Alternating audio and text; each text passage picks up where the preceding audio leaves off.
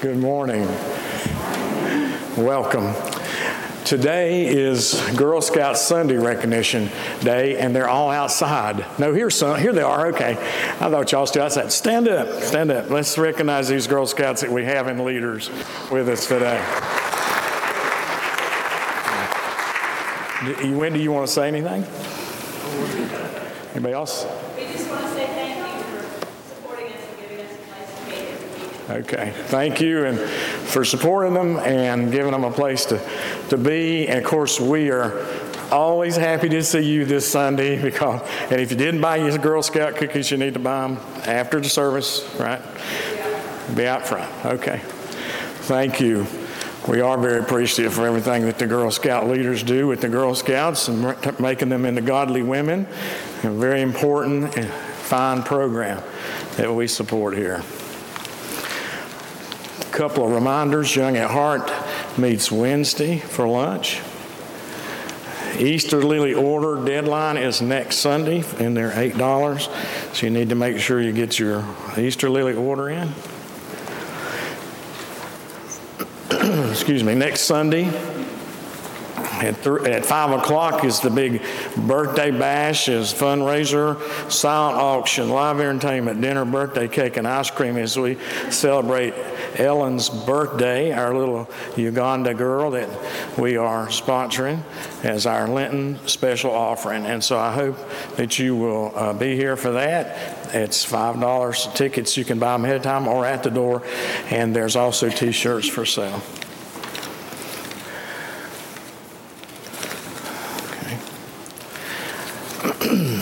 I believe that's all the announcements I have. Yes, let us begin our worship.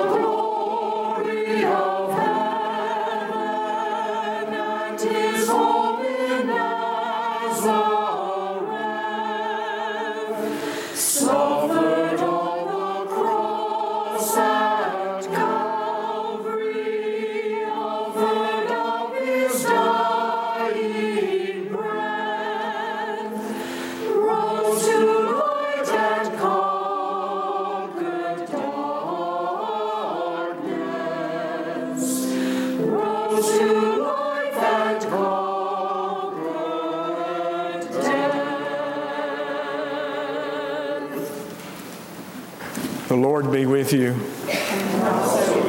Let us pray together. O God, our deliverer, guide now the people of your church that follow in our Savior. We may walk through the wilderness of this world toward the glory of the world to come. Through Jesus Christ our Lord. Amen.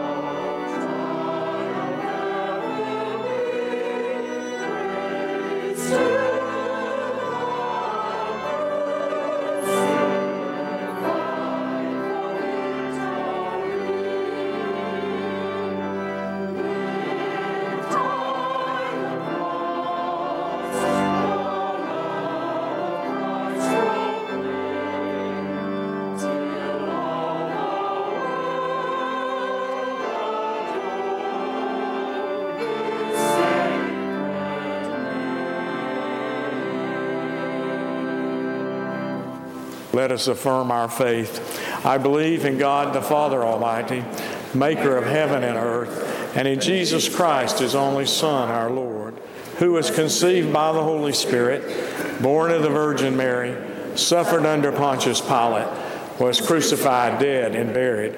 The third day he rose from the dead. He ascended into heaven and sitteth at the right hand of God the Father Almighty. From thence he shall come to judge the quick and the dead.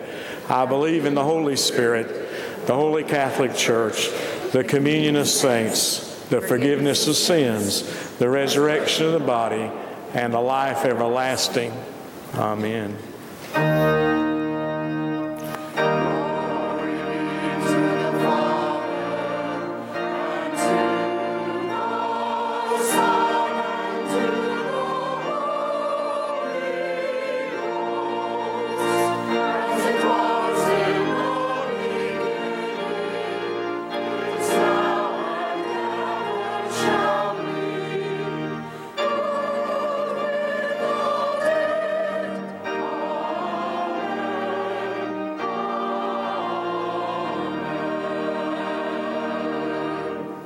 You may be seated. Let our children come forward at this time.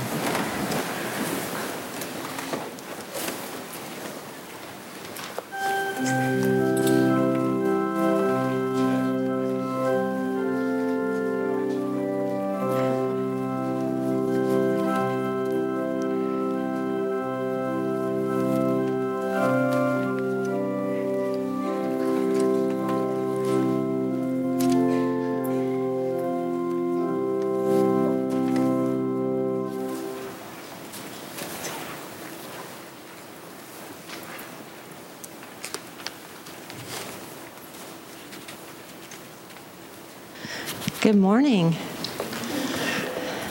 Thanks. Okay. Had to bring my prop guy with me. Okay. What is this? Do you know what this is? Bible. Well, it's not a Bible. It's what? It has all the songs in it. But it's a book, right? I want you to imagine that all of your sins are written in this book. Okay? What would be a good example of a sin that might be in here? Like if you told a lie. Yeah. It said you washed your hands, but you really didn't, you know. Or if you talked back. Maybe you said something mean you shouldn't have. Or maybe you slammed the door when you got angry. Does that ever happen? Just happens to me. Okay. All right, what about when you're mean to a friend? Maybe you're not as nice as you should have been. Or maybe to your brother or sister. Does that ever happen? Okay. Would all of us have the same size book? Probably not, right? Some people would have a little bit bigger books. Some would have some smaller books, right? Yeah, depending on how much sin you did. But today we're all going to have the same size. So if you'll all take a book, this is our sin book. All right, I know. Don't you want one? Okay, here you go. There you go. All right, all the way in the back. You get sins in the back too. All the way. Okay, so now what I want you to do is take your sin and hold it out like this. Hold it straight out, arms straight out. I want you to hold it the whole time I'm talking. Okay? You think you can do that? You think you could hold it for a really, really, really long time? Maybe till after lunch? I don't know. Okay. Here's the Bible verse that we're going to kind of talk about today. And it's part of the first, you're doing good. The first part is part of 1 Peter, 24. And it says, He himself, and we're talking about Jesus here, He himself bore our sins. What does bore mean? Does anybody know? It's kind of a big word. What do you think? Yeah, it means that it's on him, right? He bore our sins. He held our sins, just like you're holding yours, okay? Y'all are doing good. Are you starting to sweat? Okay. My arms. Your arms are hurting. Bore our sins in his body on the cross so that we might die to sins and live for righteousness. Okay, you can put them down now. Okay, so now what we're going to do, I'm going to attempt to do, I'm going to put this down. Is that okay? Okay. Can you imagine how heavy just the sins in this church would be if everybody took their hymnals and we had to hold them? Can you imagine how heavy that would be? Woo, okay. So what I'm going to do is I'm going to take your books off of you. Okay? All right, so I want you to come up here and put your books. Put it on this side. If I can do this. All right, and you put yours on this side. Okay? And you put yours here. Okay? Come on up. Okay. Okay. All right. So I have taken all of your sin, right? This is what Jesus did for us. Now, I could not sit here for very long, and you might see these books start to shake a little bit, okay? So how many people do you think are in here? 100. Okay, 100. That's a good number. All right, so if there's 100-ish people in here, can you imagine holding all those books? I'm just holding 6, and my arms are getting a little tired, okay? That's a lot of weight, but Jesus bore all of that. He held all of our sins, everybody's sins, on himself. And he was without sin. I have to put him down. He was without sin himself, but he took on all of ours. And why did he do that for us? Because he loves us. He did it because we needed him to take that sin for us. We needed him to do that so that we could be righteous. Okay? That sound good? All right, no more weightlifting tonight. Okay. You guys pray with me. Dear Lord, thank you so much for taking all of our sin onto your body so that we can live for righteousness. Amen.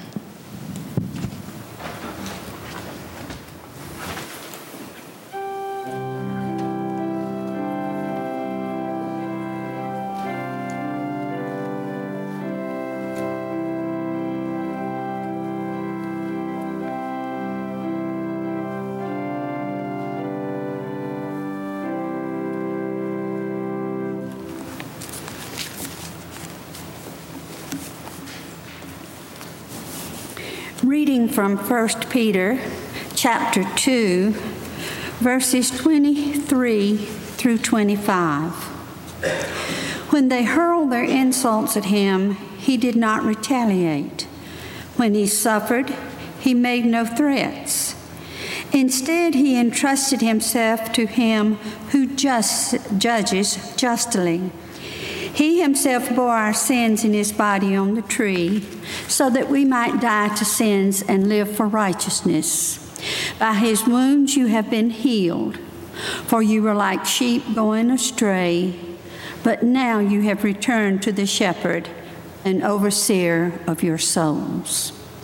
The word of God for the people of God. Thanks be to God.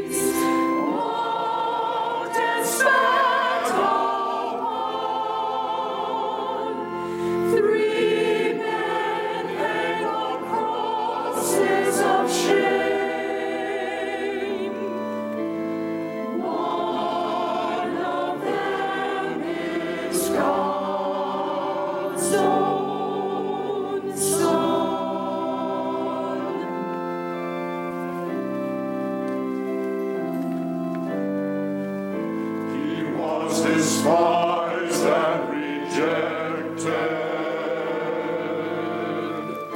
chastised for all our iniquity,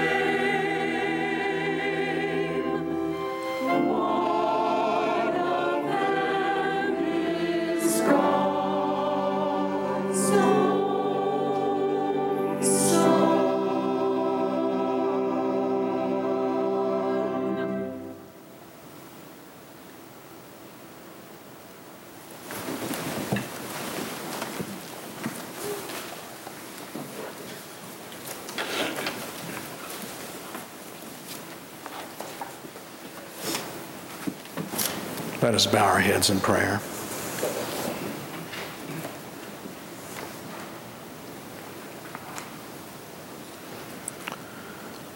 Oh Lord, in your mercy, hear the prayers of these thy people.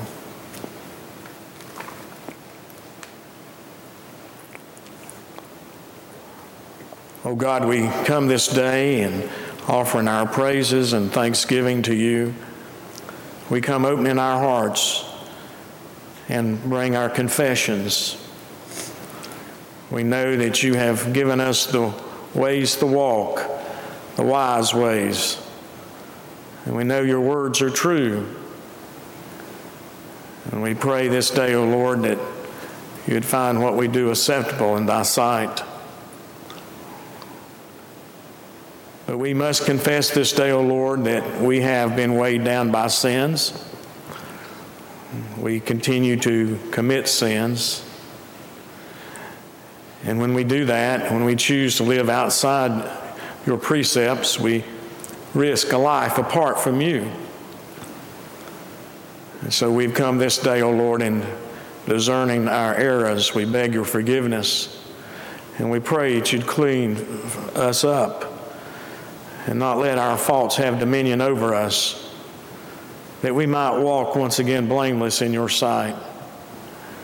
We pray that through the power of the Holy Spirit, that you'd fill us and help us with our testimony so we can show the world that the truth is found in Christ Jesus, crucified and risen, our hope. We pray this day, O Lord, for all those which may be perishing, those who may perish be suffering from physical and mental and spiritual distress, emotional torment. We pray, O Lord, for each one, all those we printed on our prayer list. And we pray especially for Karen Gwen, who's recovering from very serious surgery. We pray, O Lord, that you would touch all of them in your mercy and bring them to wholeness once more. We pray because we know that you are our Lord, and we know that you love us, and we know that you care for us. And so we offer these prayers in the name of the Lord to you, O God, and we pray as he taught us to pray. Our Father, who art in heaven, hallowed be thy name. Thy kingdom come, thy will be done on earth as it is in heaven. Give us this day our daily bread, and forgive us our trespasses, as we forgive those who trespass against us. And lead us not into temptation, but deliver us from evil. For thine is the kingdom, and the power, and the glory forever. Amen. Let us continue our worship with our giving. Let our ushers come forward at this time.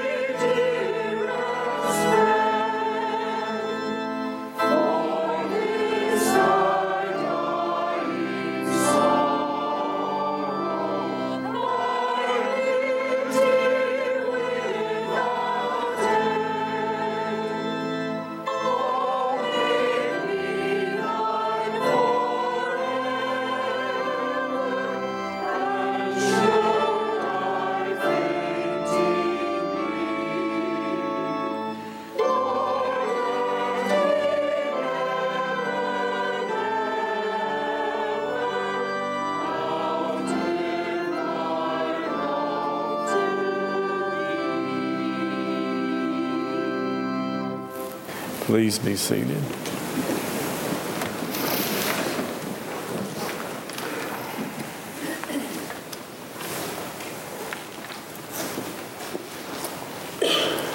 The Gospel of John, chapter 19, verse 25 through 27.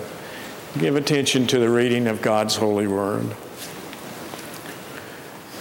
Near the cross of Jesus stood his mother's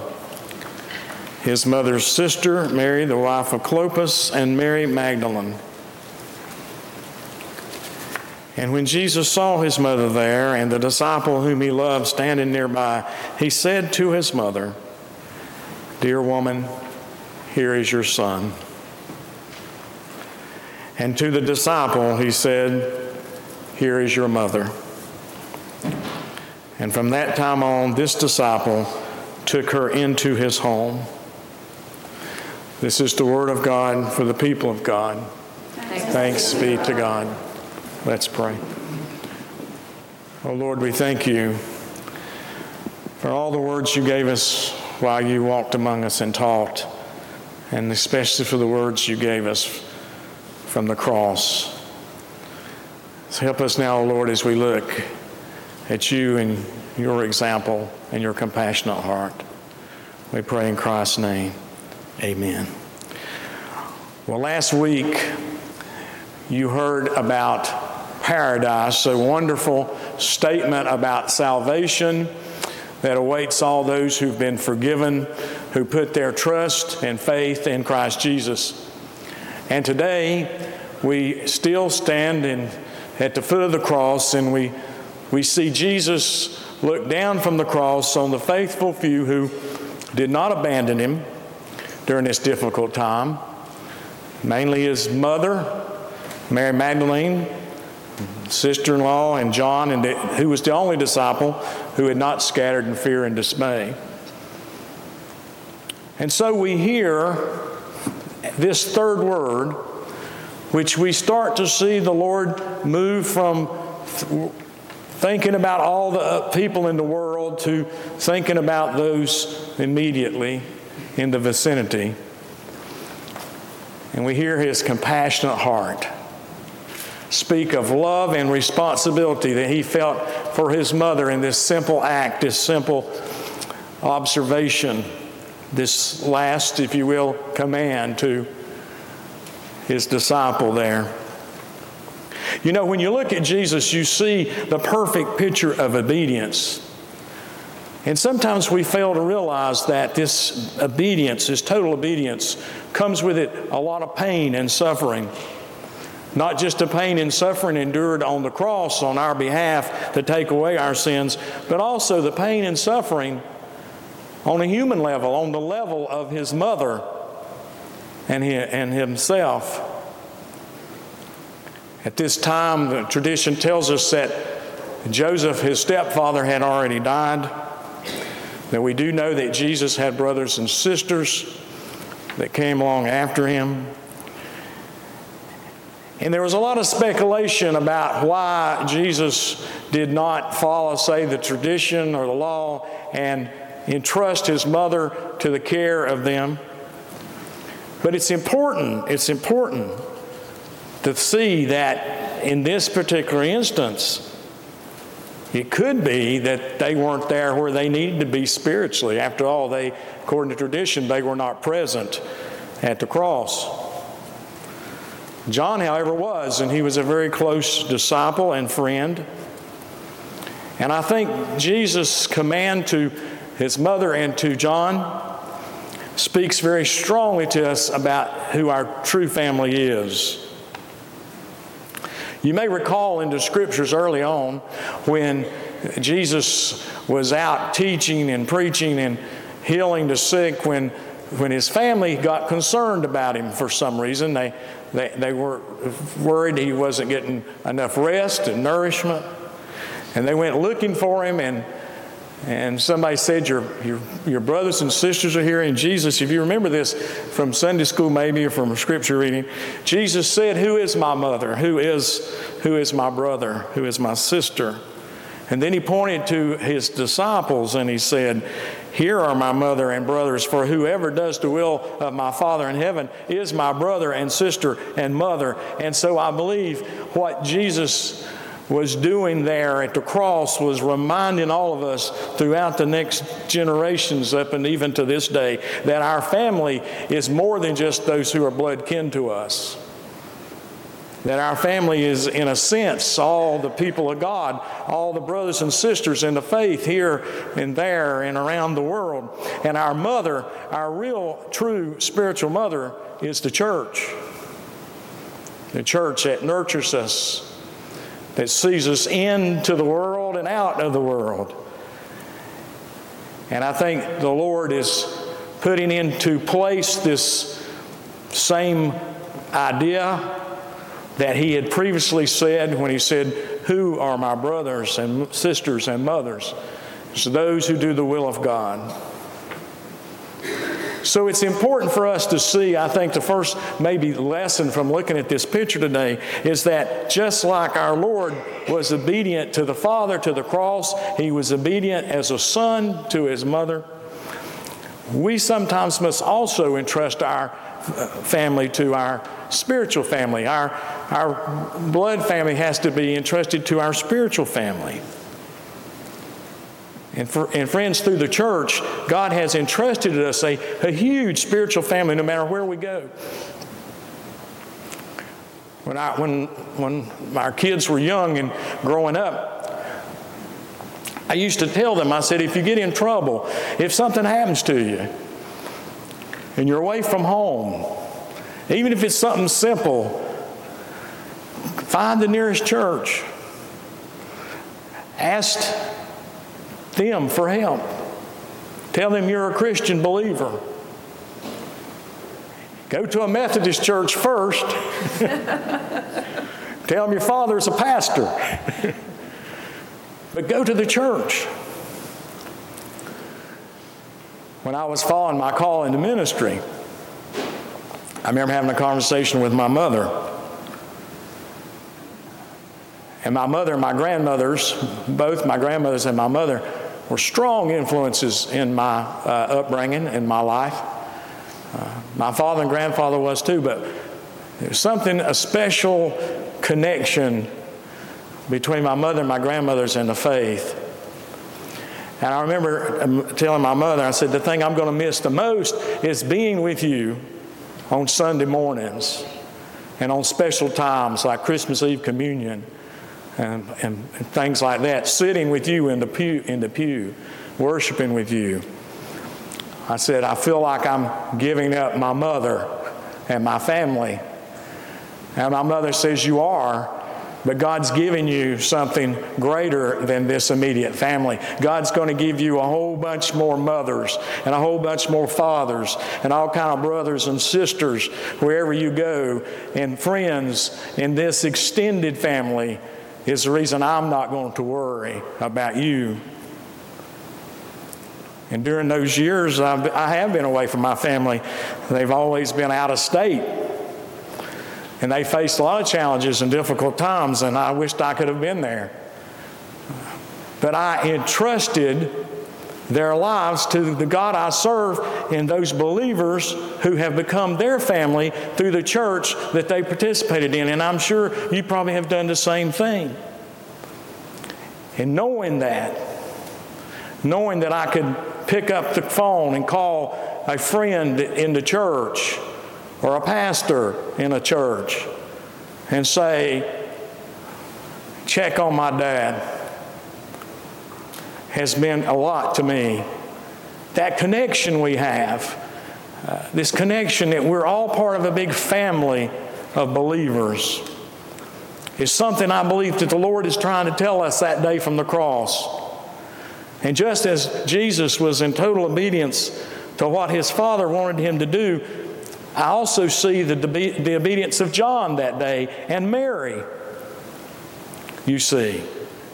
John did, according to tradition. He stepped in. He became a son to Mary. He opened his house to Mary, took her in. In fact, tradition says she died at his home. And Mary became the spiritual mother, not only of John, but the fledgling church that day. And even unto every generation, Mother Mary is important to us all.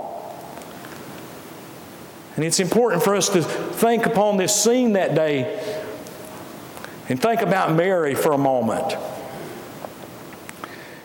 You know, when Mary was visited by the angel and was told that she was going to bear the Son of God, that was a tremendous honor. But when Jesus was just a baby, she found out that being the mother of Jesus would one day bring her great pain. You might remember this story from Sunday school or your Bible reading. Scripture records that on the day of Jesus' circumcision at the temple courts, there was a man there by the name of Simeon. And God had revealed to this man that he would not die before he saw the anointed one, the one that was to come, the Messiah of Israel, that he would not die before he saw him.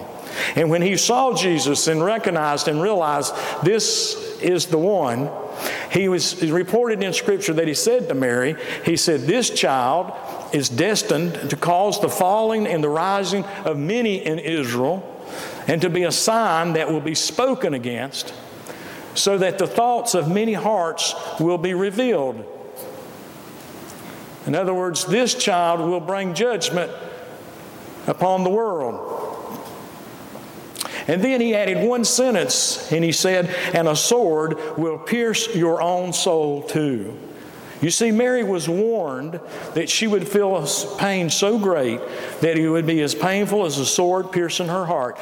Imagine as a mother of an infant child being told that this child will someday cause you great pain.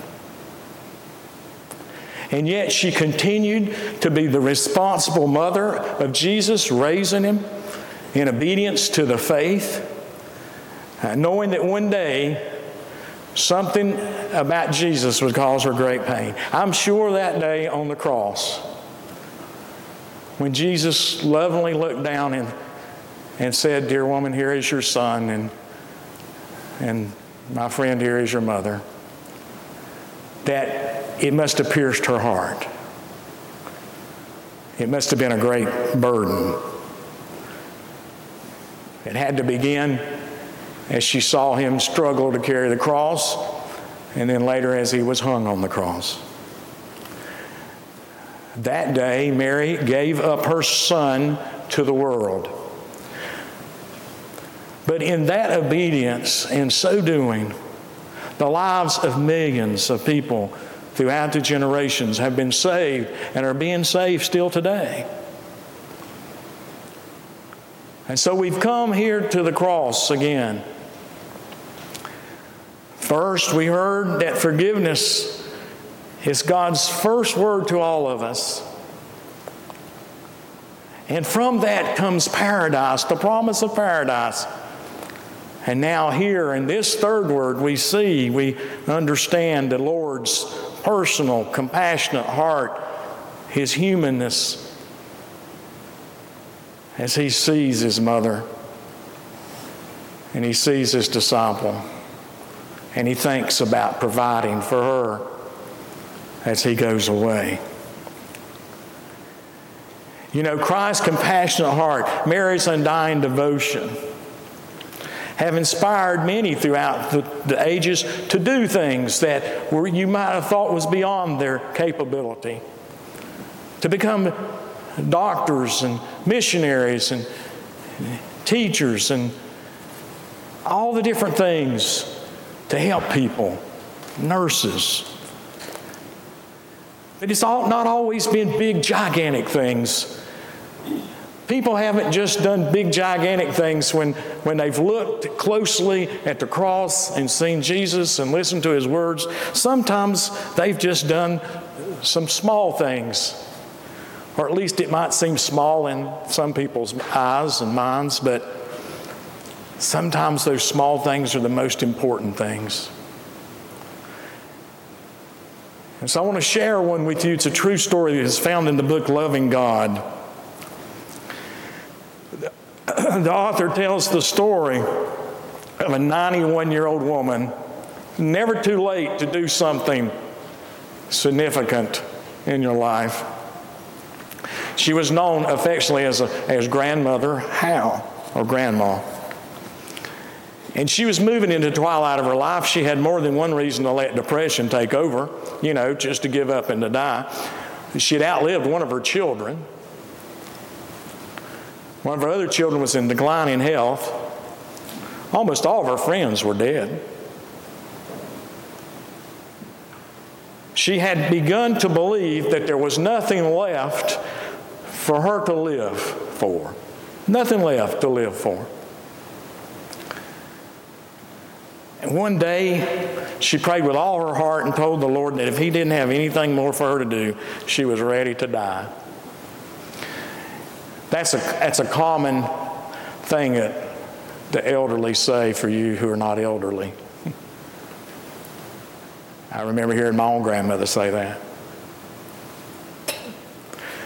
But according to Grandmother Howe, in this book, that's a quote from her story, is that she heard the Lord say 3 words that came into her mind just as clear as a bell. And she said, the 3 words were this: write to prisoners. So she did. She wrote her first letter, and this is what she wrote. And I quote, "Dear inmate, I am a grandmother. My love and sympathy goes out to you. I'm willing to be a friend. If you'd like to hear from me, write me, and I will answer every letter you write." And she signed it Grandmother Howe. She looked around and decided that she didn't know where to send the letter, so she did a little bit of research and found out that the nearest place was the Atlanta Penitentiary. She lived in Columbus, Georgia. So she sent her letter to the Atlanta Penitentiary. The letter made its way to the prison chaplain's office. And he sent Miss Myrtle Howe the name of 8 prison inmates. This was the beginning of an unbelievable ministry of encouragement. Over the next months, this elderly woman carried on an extensive written ministry with hundreds of incarcerated men and women. And it was all done from her little room in the nursing home in Columbus, Georgia. She had seen and heard and experienced the compassionate heart of Jesus from the cross. And she wanted to give back. She wanted to do something special. She wanted to bring that same compassion to others. Maybe some of those who had never felt it, never heard it, never seen it. You know, about 20 years or so ago, there was a minister who came through my mother and daddy's church, and he went to the local, there was a prison there at the time, it's now shut down, and he went to that prison, and he said, "Can I bring some prisoners in the church bus to church? Those that might be allowed to have those kind of privileges." And he did. And he didn't get any approval. And the first Sunday, I'll never forget Mom telling me about this. The first Sunday that they got there, and they come, all of a sudden here comes the bus up with the preacher driving it, and in parades these about 12 prisoners in their prison outfits. And of course, if all of a sudden 12 prisoners walked in here and come in and sat down, I imagine we'd get some murmuring, right? If not, at least.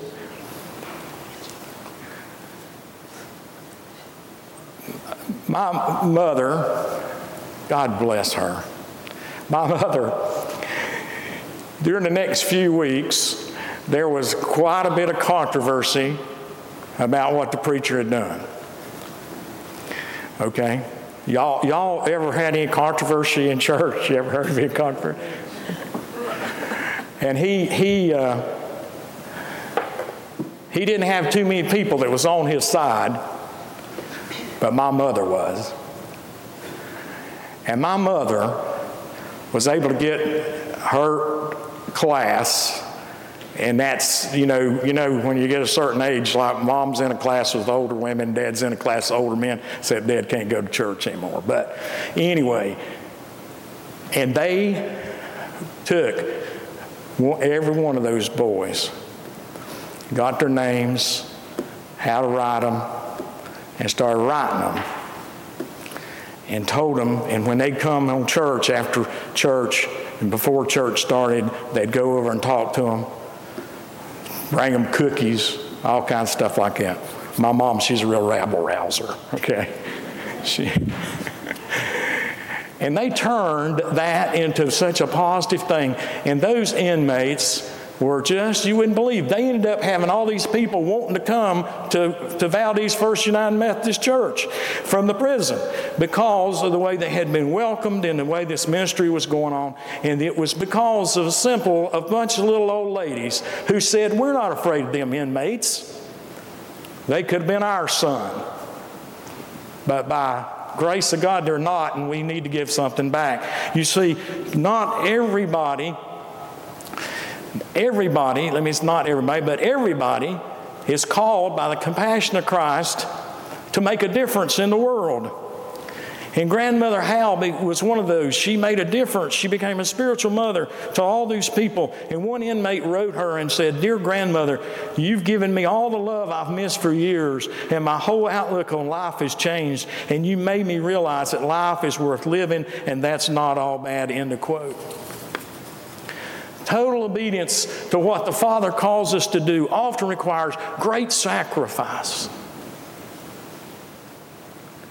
Jesus giving up his mother that day, and his mother giving up her son.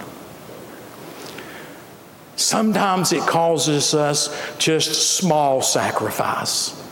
The willingness to write a letter to an unknown inmate.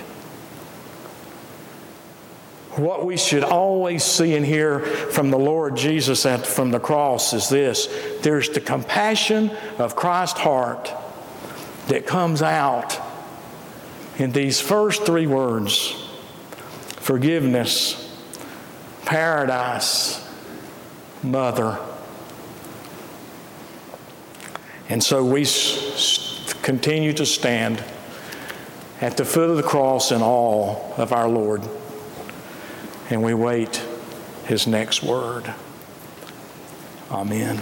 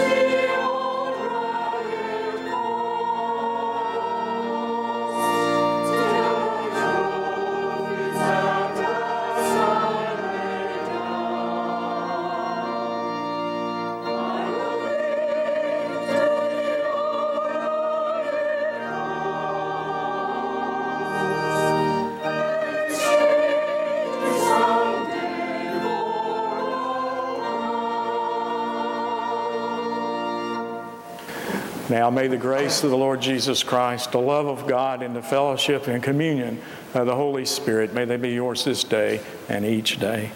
Amen.